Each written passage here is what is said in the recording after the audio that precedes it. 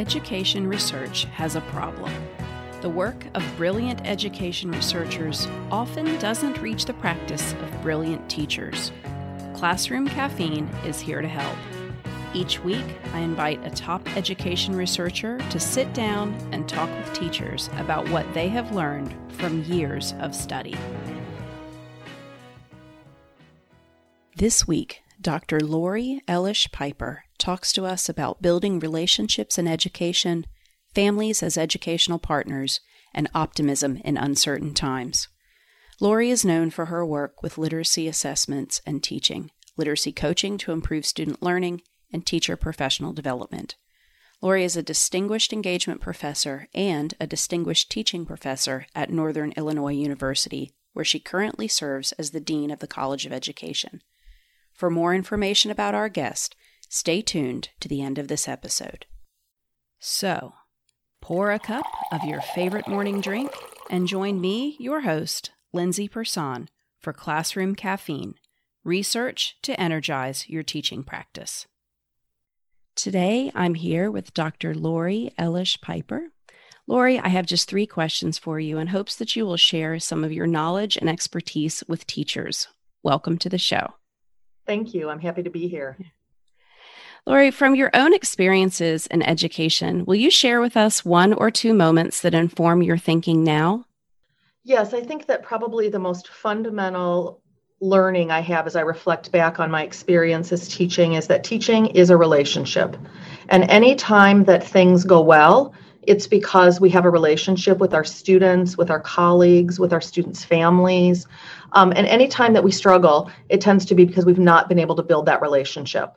And so as teachers are teaching remotely and in hybrid form and in ways that they probably never thought they would be teaching, I think that idea of building relationships and spending the time to get to know your students and get to know their families and get to know your colleagues becomes even more important. And so I think that's probably the biggest takeaway that I have. And then I think another really important sort of big idea in my reflecting on teaching is that there's so much that we could do as teachers, but we really need to focus on those things that are most essential and enduring. The things that students really need to know and understand and be able to do to move forward. And so a lot of times as teachers, we put great pressure on ourselves to accomplish this massive list of objectives or to get through all of the pages in a book or to complete all of the strategies in a sequence. And that may not really be necessary because a lot of those things are not really important for students moving forward. And so I think that giving ourselves permission to be professionals and to reflect on and think about those things that are most essential and enduring that students need to know, not just today or tomorrow or next week, but next year and a decade from now, that become the building blocks for students to continue learning and growing and being successful, not only in school, but in life. And so those are probably the 2 biggest ones that I tend to find myself oftentimes going back to when I think about what teaching means, not only for me, but what I hope others are thinking about in their teaching as well.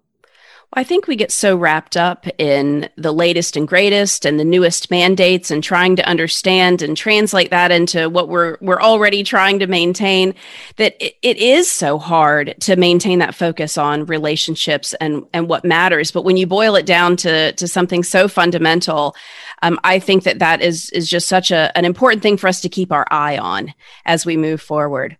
So, Lori, what would you like teachers to know about your research? I'm going to talk about 2 bodies of research that I've been involved in. The first one might seem like a strange one to share, but I'm going to talk a little bit about some of the findings from research that I did with my colleague Susan Lallier on literacy coaching. But I'm going to talk about it from the teacher perspective. And so some of the findings that we had were that there were really 4 activities that when teachers engage in these activities, either with a coach or with a trusted peer. So I know that some schools are fortunate to have literacy coaches or instructional coaches and others don't. But everybody has colleagues. Everybody has a trusted peer. Everybody has someone that they look up to, who they admire in their school or in their district, or that they've met in other teaching circles that they can go to. And so those 4 activities that really predicted student achievement in reading and writing were conferencing with someone else. And by conferencing, we just mean talking to someone else about your teaching, about your curriculum, about your students, about what you get stuck on, about what your successes are, about just basically what you're doing as a teacher. And so that conferencing is something that we can do even in this strange, remote, hybrid world. Just talking to others about your teaching and talking deeply about your teaching, not just it's going great or I had a bad day, but what are you doing? What's working? Are there specific students that you're concerned about? Are there specific students who aren't responding in the way that you thought they would to instruction, and that you're just kind of, you're maybe out of ideas? And having someone to conference with is important. Another piece that we learned in our research focused on the power of assessment and talking with others about your assessment results. Oftentimes, we tend to think of assessment as this thing that gets done, and then we move on and we teach. But really, to be informative, we know that assessment needs to then determine what and how you teach and how you adjust your teaching and differentiate for students and so on. But our research indicated that sitting down and talking with someone about assessment results was a powerful predictor because it, again, allowed them to dig deep. It allowed them to really think intentionally and strategically about what to do. And also having a trusted peer, a trusted mentor with you oftentimes introduces new ideas that you as the teacher might not have thought about in terms of looking at that assessment. The third one was modeling and having someone come in and model. And we oftentimes talked with the teachers in our research about having a trusted peer or a mentor or a coach come in and model what we refer to as sometimes as the hard stuff. So like the things that you're struggling with, find someone who's doing it well. So if you're struggling with, implementing, writing instruction or certain aspects of writing instruction, asking someone to come in and model that for you and show you what would it look like, or let me come into your classroom or your virtual classroom and see you doing that. A lot of times what happens is that teachers want to implement new practices or teachers want to implement particular approaches, but they haven't seen it done. They haven't seen it done in the moment with real kids, in real classrooms, in real spaces that are similar or the same as where they work. And so that modeling piece is powerful. Many times, seeing is believing. And once I see how someone does it and I hear how they introduce it and I understand how they're explaining things to students or what that actually looks like, that modeling can be transformational and helping teachers enhance or update their practices. And the fourth type of activity that we saw as predicting gains in student outcomes was observing, not observing someone else, but having someone observe you. So the teacher inviting someone to come in and observe them for specific purposes to get feedback.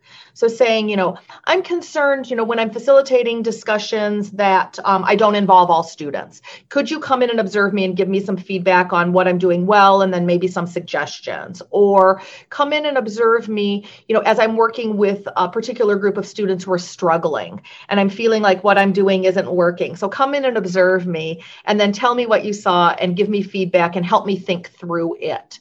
And so those 4 practices, we like to think of them as CAMO, C-A-M-O, and thinking about a lot of times like with camouflage, things are hidden.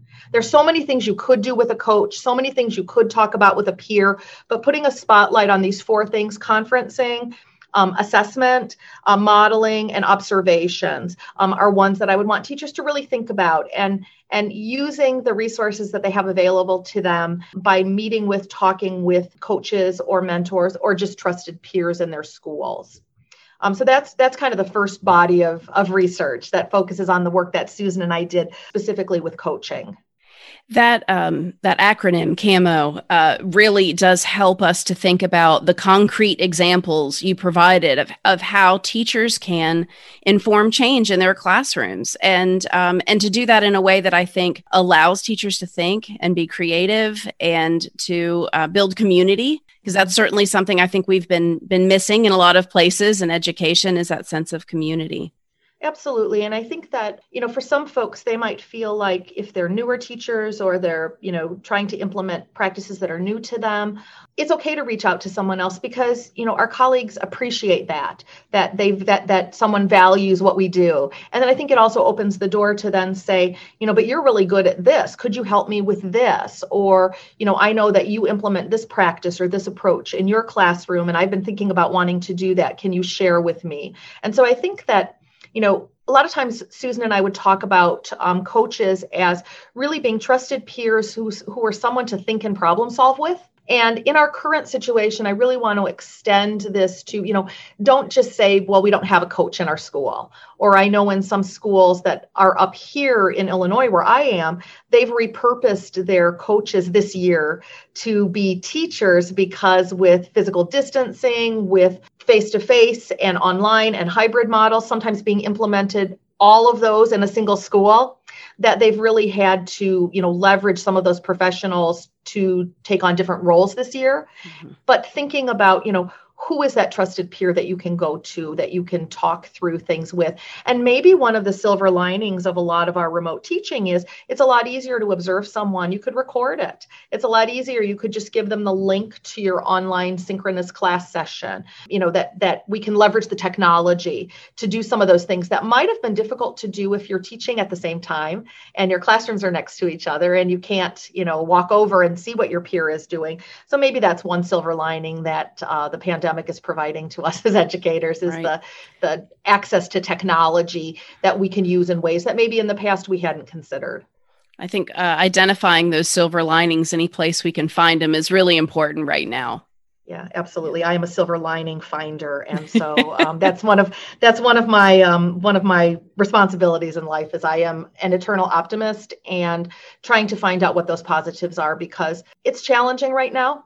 For a lot of us, for a lot of different reasons, some of them related to teaching and learning and some of them just related to life. And so I think finding what those silver linings are can be encouraging and help us get through some of the tougher days or help us feel like there might be better days ahead. The second area of research, I've done a good amount of research specifically in working with families and specifically in working with families to support children's literacy progress, literacy engagement, literacy development. And as I reflect back on that body of research, a lot of what is coming to mind right now focuses back to that initial idea that I shared about relationships and thinking about building relationships with families. And so much of what we see is that teachers have maybe been prepared to think about working with families as an extra, as something that they do when there's time or if they have to or if there's a problem. But I think that one of the things that we're learning right now is, especially with families being so involved in a lot of remote and hybrid learning, is we're seeing that families really are our partners in educating children. And maybe it's not what any of us signed up for, the current model that many of us are experiencing. But I think that whole idea of viewing family engagement, family partnerships, not as an optional thing that we do on top of teaching and learning, but it's part of what we do in teaching and learning. I oftentimes describe it as, yes, we teach children, but those children are nested within their families and within their communities. And if we don't understand the families and the communities where our children come from, and we don't connect to them, and we don't respect them, and we don't identify and embrace and celebrate the assets that they bring to the learning situation based on their families and their communities, we're really missing an opportunity to educate the whole child. And so some of my research indicated that a lot of teachers did not feel well prepared for engaging with families. And so I think that that's an area for professional development or an area for teachers to share with one another and to really think through what they can be doing to build those relationships with families, to understand how to work with families who are different than you as the teacher, who might come from a different racial or cultural or language background, might come from a different socioeconomic situation, might be a family structure that's different than what you're used to. And helping teachers understand that different does not mean deficient, that different just means different, and embracing that difference. And one of the things, this is not scientific, but one of the things that I've been hearing on social media and in some of the networks of teachers that I interact with is that a number of them are talking about how the technology has really allowed them to connect with families in ways that they never would have before.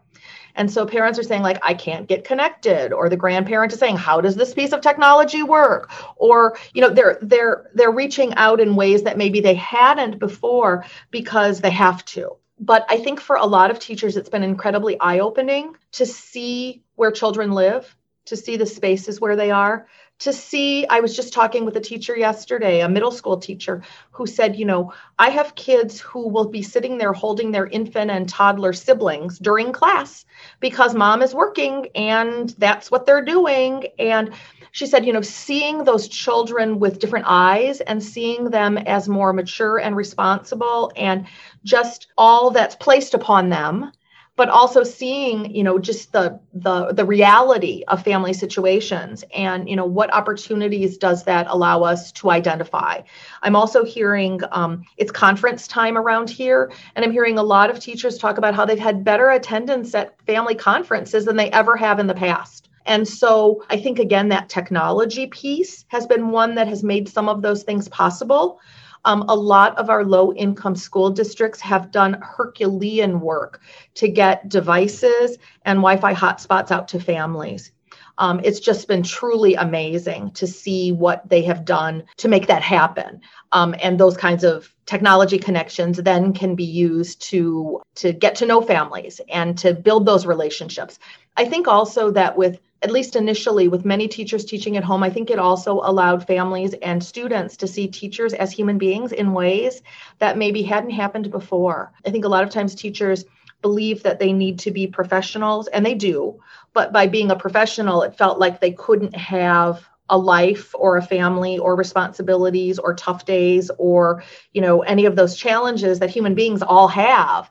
And I think that this experience has really allowed families to begin seeing teachers as humans and as partners and as three-dimensional beings who have good days and bad days and challenges and assets, and that, we're all doing the best that we can, and that by working together, we can make one another better and we can enhance the quality of education for children, for students. And so I think that whole idea of looking at families from an asset-based perspective, it's been written about a lot in the literature, but what does that mean? What does that look like? And I think that is an area where I really encourage teachers to think hard and to look at and to see, what do your students' families bring to the table? How do they spend time together? What are their hobbies? What are their funds of knowledge?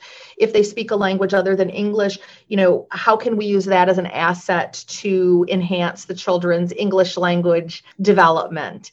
And really thinking about, how can we use those assets that families and students have as building blocks and as points of connection for our curriculum? And a lot of that goes back to that idea of building relationships. How do you know what those funds of knowledge are and what those assets are if you don't have a relationship where people are comfortable enough to talk to you and say, these are the ways that we spend time. These are our hobbies. These are the things that we do. These are the traditions and the activities that are important in our family. If you don't have a relationship, people are not going to share that. And then if you don't have a relationship and they don't share that, you can't leverage it for enhancing the quality and the efficacy of the instruction that you provide. And so I feel like it just goes back to that idea of, investing time and getting to know one another and really embracing teaching and learning as human relationships. What you're saying, Lori, reminds me of several conversations that I've had through this podcast. Specifically, I talked with Pat Edwards a couple of weeks ago, and so she had so much to say about families, and really what you're saying here, getting to know kids. And, where they come from, who they live with, what do they like? What do their families do? And, I think it really resonates with me also because that idea of building a relationship has been so important in my teaching career also. Students will work harder when they know you care about them or they know you know something about them. And I think that that's just a fundamental idea that if we're not there, we've got to get back to it. Yeah, absolutely. Yeah. Absolutely.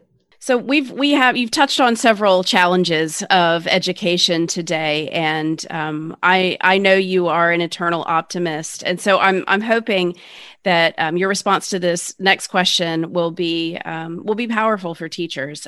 Given the challenges of today's educational climate, what message do you want teachers to hear? I probably want them to hear a couple of messages. So I hope you'll humor me and let me share a couple, or maybe even three. Absolutely. One of them is that the work that teachers do is truly the backbone of our democratic society. It is the most fundamental endeavor that we have for preparing for and moving toward a positive future. And so I want if teachers feel the weight of that on their shoulders, I want them to know that indeed that is true, but that what they do matters, and what they do in their classrooms with their individual students is life-changing. And it is essential for us as a democratic nation. I also want them to know that with that heavy responsibility, they need to take care of themselves. They need to engage in self-care, whatever that looks like. They need to unplug from their computers. They need to do things that they enjoy. They need to, spend time on hobbies or exercising, or, spending time with their own family members, whatever recharges and re-energizes them. It makes me think of a classic little book that I just love called The Energy to Teach by Donald Graves. And he talks about how if we don't have the energy to teach, then we can't do what we need to do to support our students. And so we need to take care of ourselves. And I think that is difficult right now because a lot of the activities that many of us find recharging, going out and, going to a movie or a play or a concert or, a festival or, traveling or, a family reunion, all of these things that for many of us are the ways that we recharge and the ways that we then come back with energy to teach are not available to us. And so figuring out what we can do, whether that's, taking walks, or whether that's, working out in the garden, or whether that's reading for enjoyment, or whether that's baking, or whether that's, doing crafts, or whether that's woodworking, or whether that's, I don't know what it is, but find out what it is and take care of yourselves, because if you don't take care of yourselves, you won't be able to take care of your students, and they need you. They need you. So please, I think that's incredibly important. And then probably the third one is just keep looking for and finding the joy in teaching and learning, and specifically the joy in literacy, and making sure that that is a focal point of your teaching with your students, especially in this challenging time, to, enjoy and laugh and share a book. And just last week, one of my colleagues sent me an email that had a link to just this little video that was about something we had been discussing earlier in the week. And it was so funny that I laughed so loud that my husband came in and he said, "What is so funny?" And I said, "Well, my colleague Paul just sent me this video about something we were discussing, and it made me laugh, and it felt so good to laugh. And I can't remember the last time I laughed that hard." So I think finding that joy and being silly with our students and, sharing fun books and making sure that while we're focusing on those essential and enduring instructional activities and outcomes for students, that within those we're weaving that idea of joy and making teaching and learning fun. So many children are missing what school used to be. They miss their friends. They miss recess. They miss, the hands-on art class where they, really found themselves. They miss their teachers. They miss the special activities that go on in our schools. For older students, they miss homecoming. They, younger kids, they miss if there's a costume parade. They're missing those kinds of things. So how can we provide that joy for students in whatever modality we're teaching right now? But that also refuels us and gives us that energy to teach and to move forward to do that really important work of supporting all of our students. And again, what you're saying rings so true to me. Because for me, building relationships has often come out of those joyful, silly kinds of moments where you can just sit back and laugh with the kids in your classroom. And I think you're right. We've been a little low on laughter these last few months. So I can agree totally that nothing recharges you quite like those joy-filled moments. So, Lori, you are an absolute joy to speak with, and I thank you so much for your time today and also for your contributions to the field of education. So thank you for being a guest here on Classroom Caffeine. It's been my pleasure. Thank you so much. Dr. Lori Elish Piper has been named a Distinguished Engagement Professor and a Distinguished Teaching Professor in the Department of Curriculum and Instruction at Northern Illinois University. She served as the director of the Jerry L. Johns Literacy Clinic for 15 years and as co-director for the Center for the Interdisciplinary Study of Language and Literacy for 7 years. Lori has provided leadership to professional organizations, including her service as chair and treasurer of the Illinois Association of Deans and Public Colleges of Education, the president of the Association of Literacy Educators and Researchers, and as a member of the International Literacy Association Board of Directors.